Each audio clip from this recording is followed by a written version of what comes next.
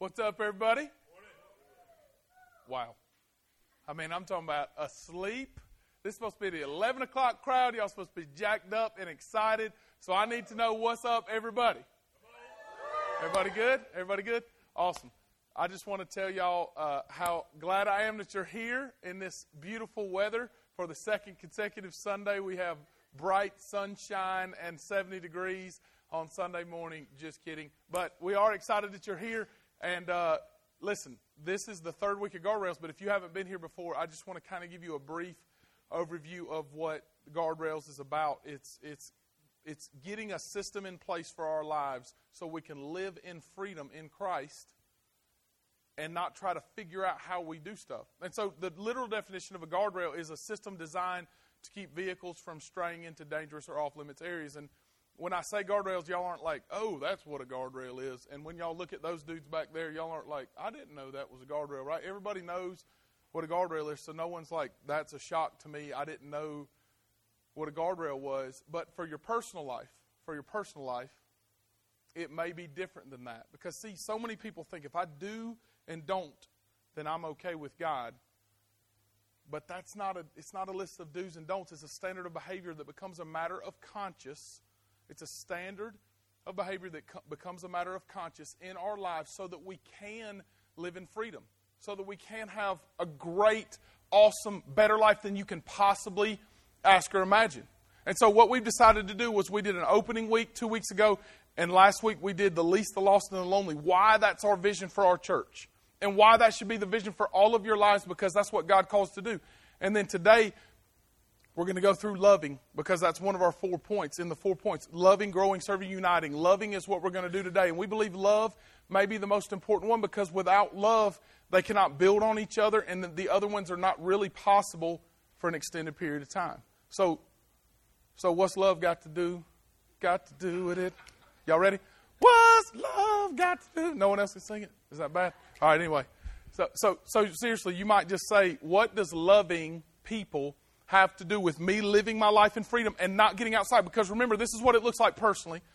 If I have guardrails up personally and I go outside of the guardrails, I'm choosing to live a life of sin. I want to live a life of freedom. This is not a list of do's and don'ts, and God doesn't hate you or love you more if you do good things and hate you when you do bad things. That's not how God is. He wants you to live freedom. He created you to have an awesome, awesome life. But it's not prosperity. And that's what we're going to talk about in just a second. It's not like you get all this great stuff piled on and the best thing ever. Because here's the deal. Do you know why most people never get guardrails in their life? Is because they want to be in control. And if you're in control, why do you need guardrails, right? If you're the boss, if you're the God, if you're the lordship of your life, why do you need guardrails in your life? Because I've got it under control, right? So when I get out of control, I'll just fix it and everything's good. And that tends to be the problem. Well, love accentuates and accents all of that because it shows so much brighter and so much more full. And so let me just start with this. People do crazy stuff when they love people. People do crazy stuff when they love people. Do y'all agree with that? People do crazy stuff when they love people. Like, for instance, I do things now that I promised 10 years ago I was not going to do. For example, I let Lainey paint my toenails sometimes, right? I don't like getting my toenails painted. Some of y'all might be like, you look feminine and petite. Really? Right? No, y'all didn't really think that, did you? I'm not a girly girl that likes to get his toenails and fingernails painted, but if Lainey likes for me to do that, Daddy's going to do it. Why? Because I love that girl. And I'm going to hang out with my baby. And on Saturday mornings, we go on date, daddy-daughter date. As many times as I can. I wasn't in town yesterday, so we didn't. But as often as I can, I do. Take her to the mall, go to Chick-fil-A, go ride on the little carousel dudes, do the trampoline thing. Whatever she wants to do that day on a limited budget, we do it. Listen, that's not my idea of a fun Saturday morning. If I got to do what I wanted to do, just whatever, I'm probably going to do something that starts with the word golf. And it's probably going to be hitting them, right? Or I'm probably going to be shooting ball, or I'm probably going to be doing something else. But I love my baby girl. And I want her to know what it means to have a man in her life that loves her so she doesn't have to go out and try to find a man's love when she's 15. I want her to experience love. And people do crazy stuff when they're in love. Because I'm not into princesses, and I'm not into tea, but I love doing that with her. And listen, this is what's crazy. I've really started enjoying it. So yes, when we have tea time, I enjoy tea time, right? Because it's fun. And the same thing goes for my wife. Because I promise you, when I was 20 years old, chick flicks were not the thing that I loved to do. Some of y'all may not believe that either. But I enjoy chick flicks now. Why? Because Leah loves chick flicks. And people start doing things with people they love because they love them and not because of what it is for me. So if in your life, let me just start here, because if you don't get this, then you won't get the rest of it. If in your life, the only thing you say is, well, that's not what I want to do. Come on, Pastor Mark, help me out, right? If it's all about you, I can't help you because you're selfish, right? If it's all about you, we're going to have a tough time with this message. But listen, this is the truth. Probably the thing that I get most frustrated with is when I counsel people and I just look at them both and say, can we just, let's just throw the cards on the table and just look at each other and say, it's all about me. And they do it, and it's mind-boggling that people actually say it. It's all about me. And at least we're telling the truth now, because we're not getting very far, but at least we're telling the truth. It's all about me. And so this is what you've got to decide as we look at this. In just a second, we're going to look at 1 Corinthians chapter 13. And I want you to answer this question for yourself. When you do things, when you go through life, have you died to yourself to put God and then people before you? Or is the truth of the matter, it's still about you? Because a lot of times what I found in my life is I do all these things and it's still about me. Watch what this says. It says, if I speak in the tongues of men and of angels, so that means I can really speak well, right? But have not love, I'm a noisy gong or a clanging cymbal. And if I have prophetic powers and understand all mysteries and all knowledge, and if I have all faith so as to remove mountains but have not love, I am nothing. That's big, right? I mean, it doesn't say you're not as important or it's not as good. I am nothing.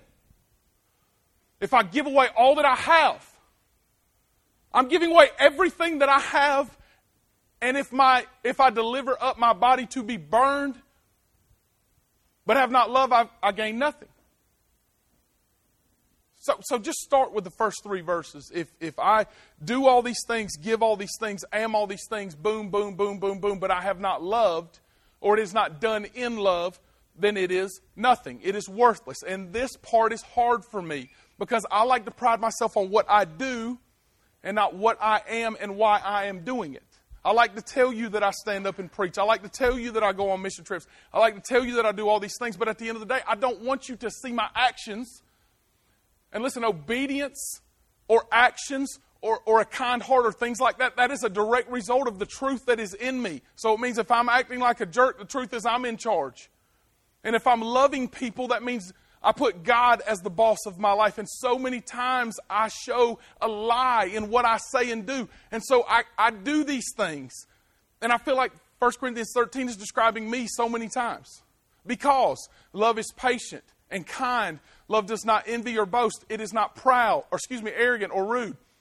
It does not insist on its own way. I wonder if your spouse or your best friend or if the person you're closest to were to describe the way you love, if they would describe you as that. It is not irritable or resentful. It does not rejoice at wrongdoing, but rejoices in the truth. Love bears all things, believes all things, hopes all things, endures all things. Love never ends. As for prophecies, they will pass away. As for tongues, they will cease. As for knowledge, it will pass away. For we know in part, and we prophesy in part. But when the perfect comes, the partial will pass away. These things that we do and these other prophecies and all these other things, they're going to pass away. But love will not. When I was a child, I spoke like a child, I thought like a child, I reasoned like a child. When I became a man, I gave up childish ways. And this is what I really think Paul's saying here. Am I still childish in my faith? Right? When people see me, do they see me?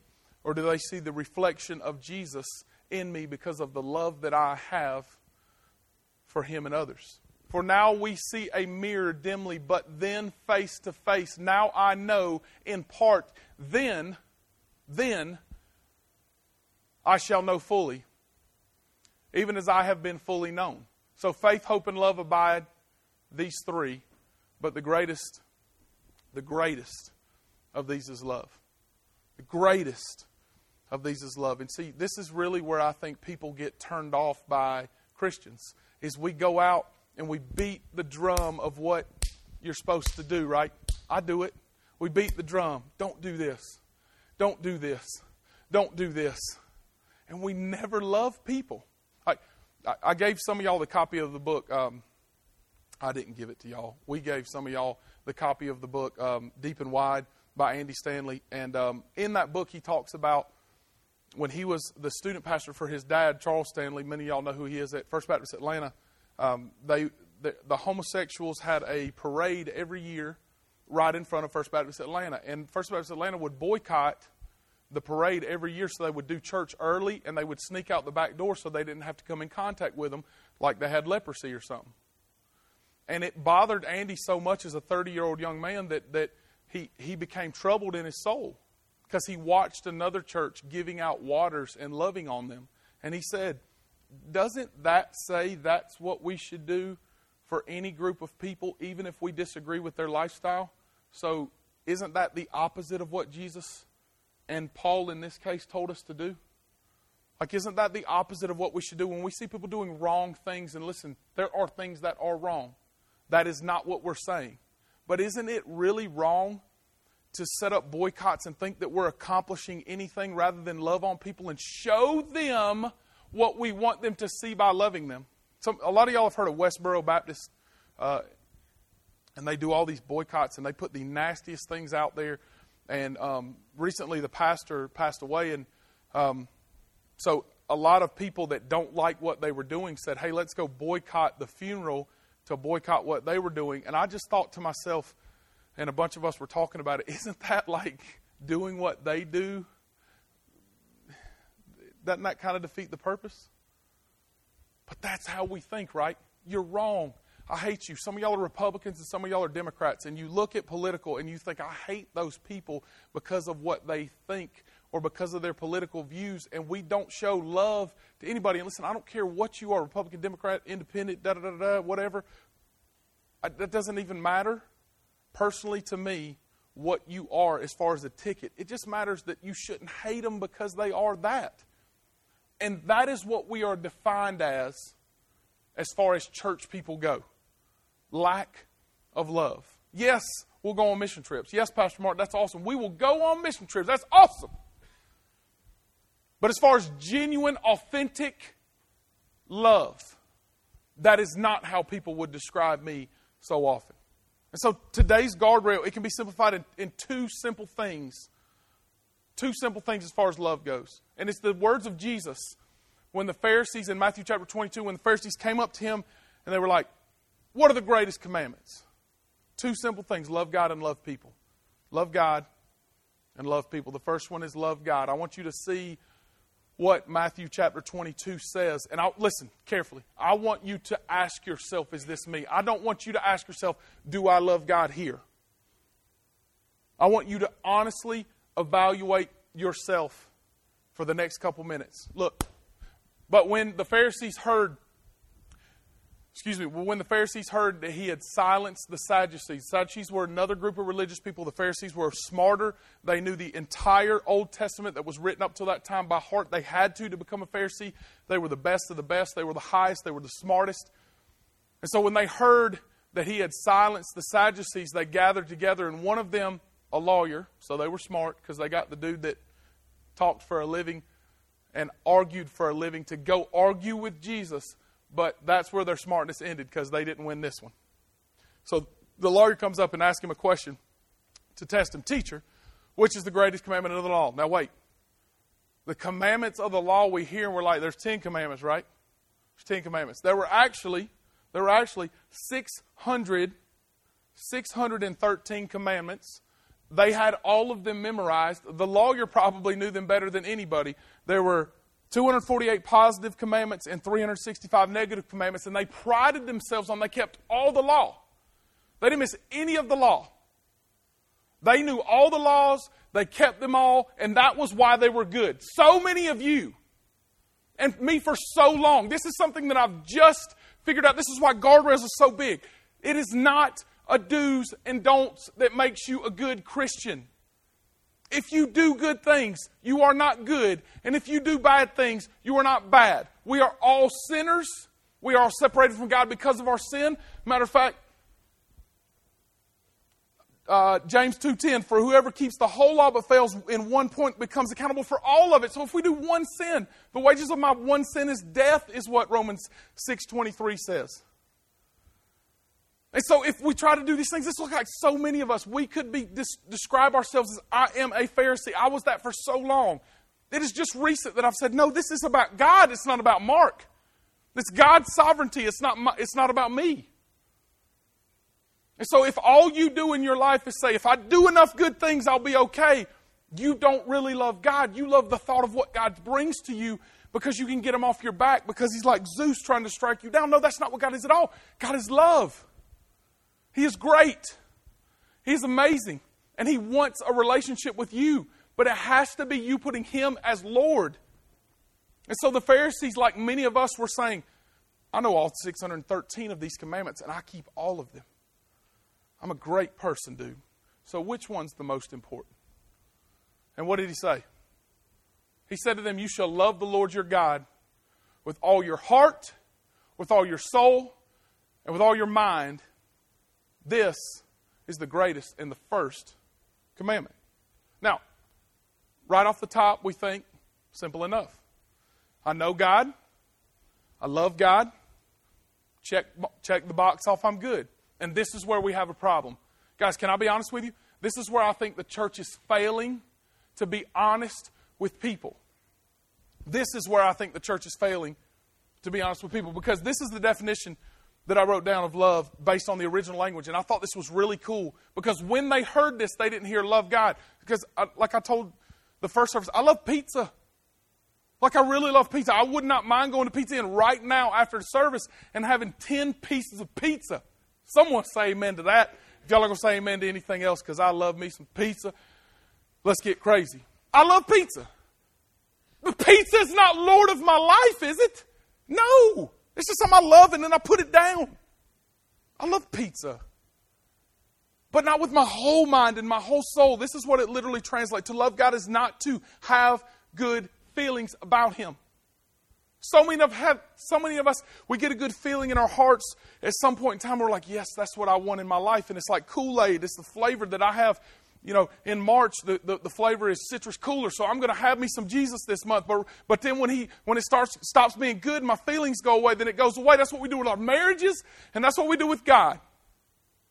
True love involves the will as well as the heart. Where there is love, there will be obedience. That is what the Greek says. There will be obedience. You show your love because it is authentic and it is real. Now look at this. When I'm meeting with the married couples that I love dearly, what I want to say to them, and some of you have heard this, haven't you? It is not how you feel. It is not how you feel. If it's based on how you feel that my marriage stays together, my wife would have divorced me last night when I Dutch ovened her. If y'all don't know what that is, I passed gas and the sheets went over the top and it smelled bad. She would have divorced me last night because it's nasty, right? Y'all do that, so men, y'all need to quit lying because I know y'all do that too because some of y'all have told me. I learned that from y'all. Right? If it was just like when they wake up in the morning and when you wake up in the morning, your breath smells bad. I smell some of y'all's breath when y'all forget to brush your teeth. It's nasty, right? That's not in love. If I have to have warm fuzzies and that's all that my marriage is about, like, my wife is one of the most even-keeled people on the planet, thank God, because she balances me out. And she gets on my nerves sometimes. Can I be honest? And I get on her nerves most of the time. Right? And so if it's only feeling in love, or I don't feel like it anymore, then it is not a true love in this kind of love. Because it's a commitment, a covenant that I made with her when I stood and held her hands before God and witnesses. And I said, till death does us part. in good and bad, in all these things, I'm committed to loving you, and sometimes I don't feel in love when I'm married. Sometimes I don't feel in love. Sometimes you do. Right? For men, when it gets crazy, y'all know what I'm talking about? We feel in love. Women, when your husband cleans the house, y'all feel in love. Sometimes we feel in love. But if it's only when we feel in love, most of us will divorce. Most of us will divorce. And that is why I believe the church has divorced God. That's why I believe the church has divorced God. Because I believe we take God, this is my genie lamp, and we rub it. God, come on out. Whoosh, right? God comes out. All right, God, I got this test coming up, man. It's a big deal. Like, I want to make 100. And I'd really like a new car. You with me, God, so far? Good. Johnny has a bigger house than me, and that really makes me mad. And I need a bigger house because I got to keep up with Johnny Joneses, right? So if you'll just do all these things for me, and we just look at it like if you do good for me, then I'm good with you. And as soon as it's not what I think is good, then I'm not good with you anymore. And it is all based on feeling, because we love Him like we love pizza, because we believe in our hearts that God is God. But we have not placed our trust in Him and said, God, I want you to be in control of my life. And until we die to ourselves, we cannot love God like He said to love God. That's why He said it's the greatest commandment. You can do all 613. And if you do not love, what did 1 Corinthians 13 say? You have nothing. So I can speak prophetic tongues. I can sound like an angel. I can have my body burned. I can do all these other things. And if I have not loved, having full commitment and trusted in, saying I don't care if it feels good or feels bad, I'm placing everything in you because I know you're greater. And I want what you have for my life and not what I'll have for my life. And listen, that is hard because we want to control our lives, don't we? We want to be in charge. We want to be able to fix when stuff is wrong. I'm a fixer. I want to be able to fix it. And because of that, listen carefully, because of that, that is why I constantly beat the drum that I wonder if the church is truly saved. Remember what I said? If there's true love with the heart and with the soul, with the mind, with our strength, with everything that we are, obedience has to follow, right? Well, when I'm driving down the road, I'm not worried about God. I'm worried about you cut me off and I'm mad. And I don't show love to my neighbors. I don't show love to people. And if I have love for God, I will, number 2, show love for my neighbors, for people. If we love God and love people, this world would never be the same. Love God, love people. A neighbor is any person that you come in contact with. Any person that you come in contact with, regardless of ethnicity or gender or anything. Regardless of any person that you come in contact with on a daily basis, or might come in contact at a restaurant, at a gas station, that lives beside you, that works beside you, all those people. This is what Jesus said, love the Lord your God with all your heart, soul, and mind. And the second is like it, love your neighbor. Love everyone that you come in contact with, love anybody that you see as yourself. On these 2 commandments depend all the law and the prophets. So He said, if you love God and love people, and I mean truly love God and love people, and not like I love pizza, then all 613 are encapsulated in this, and you're good to go. If you'll do these 2 things, it will get you through the rest. Remember, Jesus didn't come to abolish the law. He came to fulfill the law. He was the fulfillment of the law because His grace captures us. And this is the question that I had for all of you. I need to just ask you, when people see you, do they think love? When people see you in your actions and your attitude, I don't care how stressful your job is, and I know some of you have very stressful jobs. I care about you, and I'm not wishing that you had a stressful job. I'm just saying, even in the worst of times, we can show love to people because we have the truth of Jesus inside of us, right? For every person that's a Christian. For every person that's a Christian, we have the truth inside of us. And we must answer the question, does that even matter to me? This is what just kept coming back to my mind over and over. I always, on Saturday nights, I'd go through my message over and over to make sure I know it real well. I've written it way in advance, and then I go over it over and over. And I went to sleep good last night, much earlier than normal. And I don't remember what time, but I think it was like 2:30 a.m. 1 John 4:10 just popped in my mind. And I mean, like, it was branded in my mind. This is love. This is love, not that we love God, but that He loved us and sent His Son as an atoning sacrifice for our sin. This is love, not that we loved God, but that He loved me and sent Jesus to pay the penalty for my debt that I owe. The debt that I owe is my life for all of eternity. Because I did one sin, like James chapter 2 verse 10 said, if I've committed one sin, then I'm guilty for all the law. I owe God everything because I'm guilty. There's a great chasm that is between me and Him because He is holy and I am not. But this is love, not that we love God, but that He loved us and sent His Son as an atoning sacrifice for my sin and your sin to pay the debt. Now that is love. That is love. And I just wonder how many people in here has it really captured. Because when it really captures us, we follow not just with our minds where we can tell people about it and do good things, but with our hearts, and our obedience follows. And we don't do good things so that God doesn't hate us. And we don't do good things and not do bad things, right? So that we're good. We do them because we're free in Jesus and we have life. And we want other people to experience that life. And I just wonder, how many of us is that? Because this is how we answer that. How many of you, and how often would I be described as loving?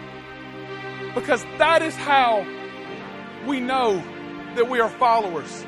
In this, may all men know that you're my disciples if you love one another. That's the words of Jesus. All men will know that we're His disciples, His followers, if we have loved one another. And this is love, not that we've loved God, but that He loved us and sent His Son to pay my debts on the cross. You must answer for yourself, friends. You must answer for yourself. Is Jesus' love radiant off of my life? Do people see love because of Jesus when they see me, or do they see me and all about me? And until you say, I'm going to die to myself so that you can live inside of me, you will never be that. When the worst of times come, it's no longer a good feeling, is it? It's no longer a good feeling to say, I love God, and it's hard, and I don't feel it anymore. I'm gone. I don't think you can truly have the love of God in your life through Jesus and repent of your sins and trust Him as Savior and say, with all of who I am, I'm going to place my hope in You and make You the Lord of my life. I don't think that is possible to walk away from something like that because it is real and authentic. Does it always feel like, listen, do I always feel like excitement? No. I feel sick to my stomach as I'm standing here because there's some news with someone that is extremely close to me this week that is not good. I felt nauseous for a whole week. I want to puke while I'm standing here. I don't feel good this morning. But let me tell you what I do have, and it is real love from God and truth that His good is not necessarily what I think is good. And so even when I'm not feeling it, I know He's got me because He's greater. Because He always protects me and always provides for me and always for my people and my family and my church and all of us. And so I just want to ask you, and I want you to be completely honest this morning. Do you know that Jesus is the Lord of your life? I don't care if you've stood up in here before or at another church or when you were 8 years old. The only thing I care about is that you'll be honest and real enough to say, Pastor Mark, I'm not sure, or Pastor Mark, I am absolutely certain that Jesus Christ is the Lord of my life. And what we want to give you is an opportunity right now to say, you know what? I want Jesus to be the Lord of my life. I want to be saved right now. I want to be saved right now. And so we just want to give you that opportunity. Will you bow your heads and close your eyes with me?